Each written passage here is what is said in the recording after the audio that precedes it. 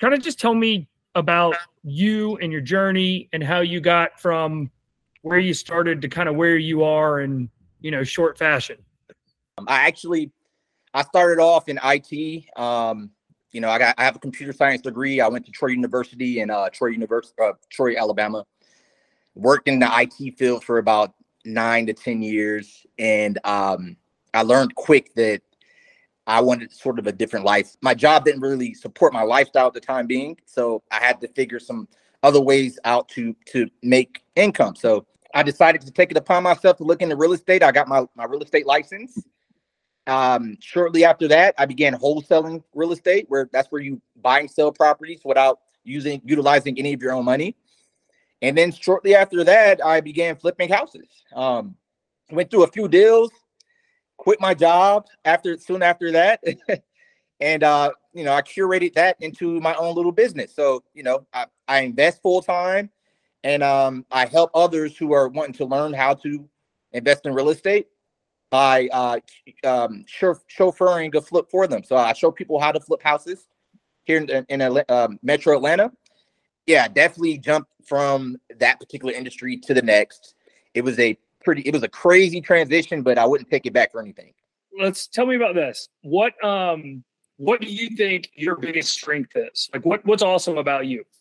I believe my biggest strength is, I'm good at speaking. I'm good at negotiations. When I put something to mind, I go full speed ahead. Specifically with real estate, I had no earthly clue about real estate back 3 or 4 years ago. But me personally, I know that I'm a go-getter, and if I have a goal in mind, I'm gonna accomplish that goal and set some more. So I've really been able to utilize certain skill sets that I did learn in college, but having to sort of negotiate and deal with multiple sellers or real estate agents, I've really turned it into a passion, negotiating and turning transactions into real life deals. Not every deal or not every transaction in real estate is a deal. I think that's an art in itself to negotiate into a good price. So I think that's a wonderful skill set that I was able to pick up over the last few years. So the other side of that coin, like, what is it that you suck at? Like, what are the things where you're like, as try as I might, this is just not me? I think entrepreneurship is a tough endeavor in itself. So I think it's really difficult to sort of keep your head on your shoulders a lot of the time. I'm most comfortable with that definite income and having a salary back in my old 9 to 5. That was pretty cool. But now that I'm an entrepreneur, there's times where I struggle with self-determination. So that's one of those things. Oftentimes I struggle getting out of bed. So I really have to stay on top of my game as far as ensuring that I have to do what I have to do to support myself and my family and others, because I have a lot of people that depend on me in my business. So it's just a matter of me keeping my head on my shoulders. I think that's one of the things I struggle with today. No, I think that's a good point. Sometimes I think part of what we do is how uncomfortable can we make ourselves? Exactly. Because that might be what pushes us sometimes. So what are one or two pieces of like the best advice that you can remember someone giving you, in the past that's kind of stuck with you? Like, what's some really good advice you've received? I think the best advice I received was from my mentor a few years ago. Basically, banking on yourself. Take the risk. If there's no risk, there's no reward. I read a lot of books, specifically Robert Kiyosaki. We can't become rich or wealthy by simply working. We need some type of passive or investment income in order to support the lifestyle that we want. A lot of us are stuck in the matrix. And so I've learned that, our school systems, for one, that sort of keeps us trapped in that employee mindset. So the biggest recommendation that I've received from my colleagues is, make that investment on yourself. That's going to be the biggest investment that you'll ever tackle. So take that investment on yourself, take the risk, and you'd be surprised what the outcome is. Since starting your businesses,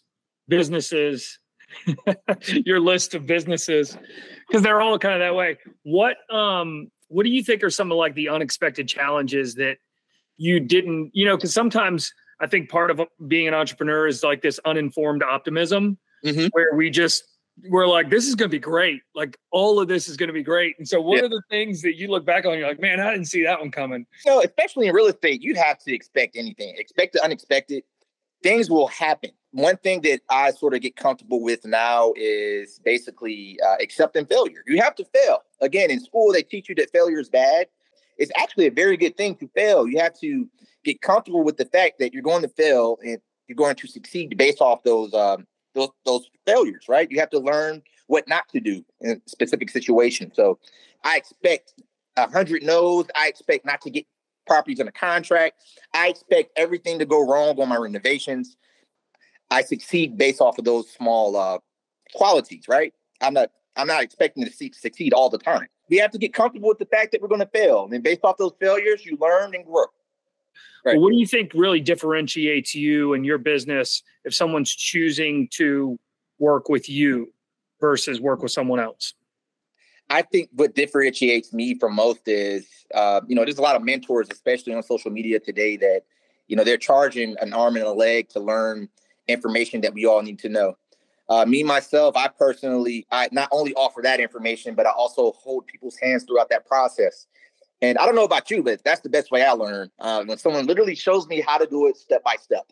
So what differentiates me is I charge a doable fee to not only learn information, but I'm going to ensure that you actually flip the house to make a profit. And that's different because, again, there's a lot of people out here just charging money for information. I'm going to give you that information and basically take you through that flip process step by step. What's something you wish you knew 5 years ago, which it can't have anything to do with COVID, which is why I went 5 years ago. I wanted to go like 3 years ago. But if there's something you're like, man, I wish I knew this, in 2018, like what is it that you wish you knew that would have gotten you ahead today? I wish I knew how to leverage other people's money. I bought my first investment back in 2013. Had I known the information that I knew today, I would have grown that money a little bit more. I would have stretched it a bit further. But if I knew what I knew now, how to leverage credit and other people's money, hard money, private lending, all that good stuff, I would be a lot further in the game. What do the next 3 to 5 years look like for you in your industry? Like, what do you see as some opportunities? What are you optimistic about? I'm optimistic about the real estate market. I know a lot of people are talking about the interest rates and all that good stuff, but I mean, historically speaking, if you look at interest rates over the last 30 years, we're in a fairly good range there. Still fairly cheap. So my personal goals are to begin BRRRR method, which is basically building more rental income. That's my end game. I flipped maybe 40 houses over the last 2 or 3 years. I'm still a novice. My business is still fairly new. But one of my biggest goals within the next 2 to 3 years is to purchase 5 to 6 rental properties and start slowly building my rental catalog. Now what we're going to do is we're going to pivot to marketing a little bit. Okay. And kind of talk about, like, when I say marketing, what's the first word that comes to mind for you? Clients. We need more clientele. That's the biggest reason to market. You need to market your brand. Okay.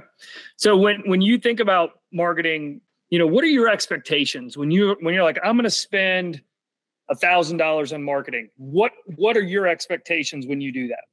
A lot of my business comes from word of mouth, but my ideal goal is to put my brand in front of as many people as possible. That's the only way to sort of get more clientele outside of word of mouth. Yeah, my biggest goal through marketing is just to place my brand, my face, my programs in front of as many people as possible. So what do you think some of your biggest successes have been in marketing? I do know that, it's good to outsource. So I slowly started doing that throughout the last year or so. But I think at this point, one of my biggest successes is, just pulling in clientele. I don't do much. I do it through Facebook and Instagram.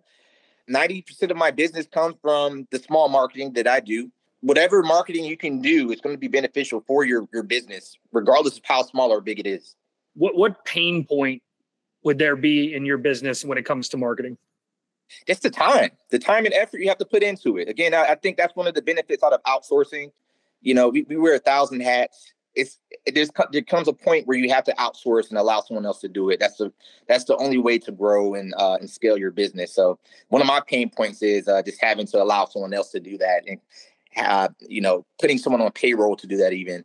But I think that's another investment. That just goes back to one of my initial statements. You have to invest in yourself and your business to scale. Your client acquisition plan, what is it that you're going to be doing to grow your business moving forward? I'll probably spend a little bit more on marketing. I think that's one of the biggest pain points, again, is just, with the market shifting, specifically in the real estate industry, I have to do a bit more towards, curating towards those persons who want to dive in and learn a lot more with the real estate industry. So for me, within the next 12 months, outside of my own personal investments, I do want to continue forward with my business where I help people flip houses. So with that, I have to put a little bit more into marketing, maybe take a few courses and see how I can, go about pulling in some more clientele. All right. We're going to close this out with a little bit of fun stuff. Okay. What's your favorite movie? Wow. I love movies, man. Man, that is a tough question. That's a really tough question. I think one of my favorite movies to this day is Inception with Leonardo DiCaprio. Okay. I think I saw something recently where Christopher Nolan was kind of explaining the ending of it. Yes. Yeah. It's a very confusing film. I have to watch it at least 2 or 3 times just to sort of understand what's happening, but that's a very, very good movie. What is either your favorite or the most recent book you've read? I'm actually reading The Laws of Success. So that's one I'm reading right now. I'm about halfway through, but I like self-development books. That's all I read. I have an Audible subscription, and I get maybe 2 or 3 books free a month. So, no, that's good. I'm the same way. I'd find that I consume so much more information listening to it than I ever did just reading stuff. So, all right. So, do you remember what the first concert you went to was? The first concert I went to. This is sort of embarrassing, but this was back in I think maybe 2000, 2001, maybe. Yeah. There's this group called B2K. I know. Yeah. I went to their concert with some friends way back in the day. That was the first one I ever went to. Okay, that's all right. Listen, man, I'm my first concert was in the early 90s. So there's some stuff. I've asked this question all the time, and I get some crazy stuff from that. What about your free time? You have much free time? Absolutely, man. That's one of the biggest reasons why I love entrepreneurship today. I struggle thinking about going back to a job, simply put, because I have so much freedom. That was one of the reasons why I curated a business, because honestly, actually can make my own investments and just live off that. But I have so much free time, I had to do something else. But I travel, man. I like to take a trip maybe once or twice a month. Doesn't really matter. I like to get outside of my city and learn new things.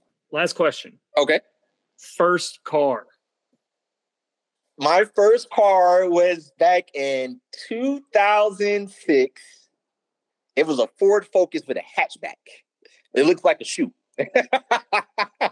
Dude, hey, I had that car. I had a silver one. 2-door. Yeah, that was the exact same one I had.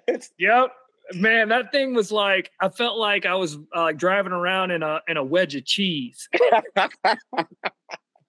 Listen, that was the best car I ever had, man. It got totaled out by a fire truck. At the time I was working at GNC, and the fire truck hit it and totaled it out. So I got a Camaro soon after that. Oh, there you go. There you go. That was it, man. I really appreciate your time. I enjoyed talking to you. It was good. Oh yeah, for sure. Yeah. Absolutely.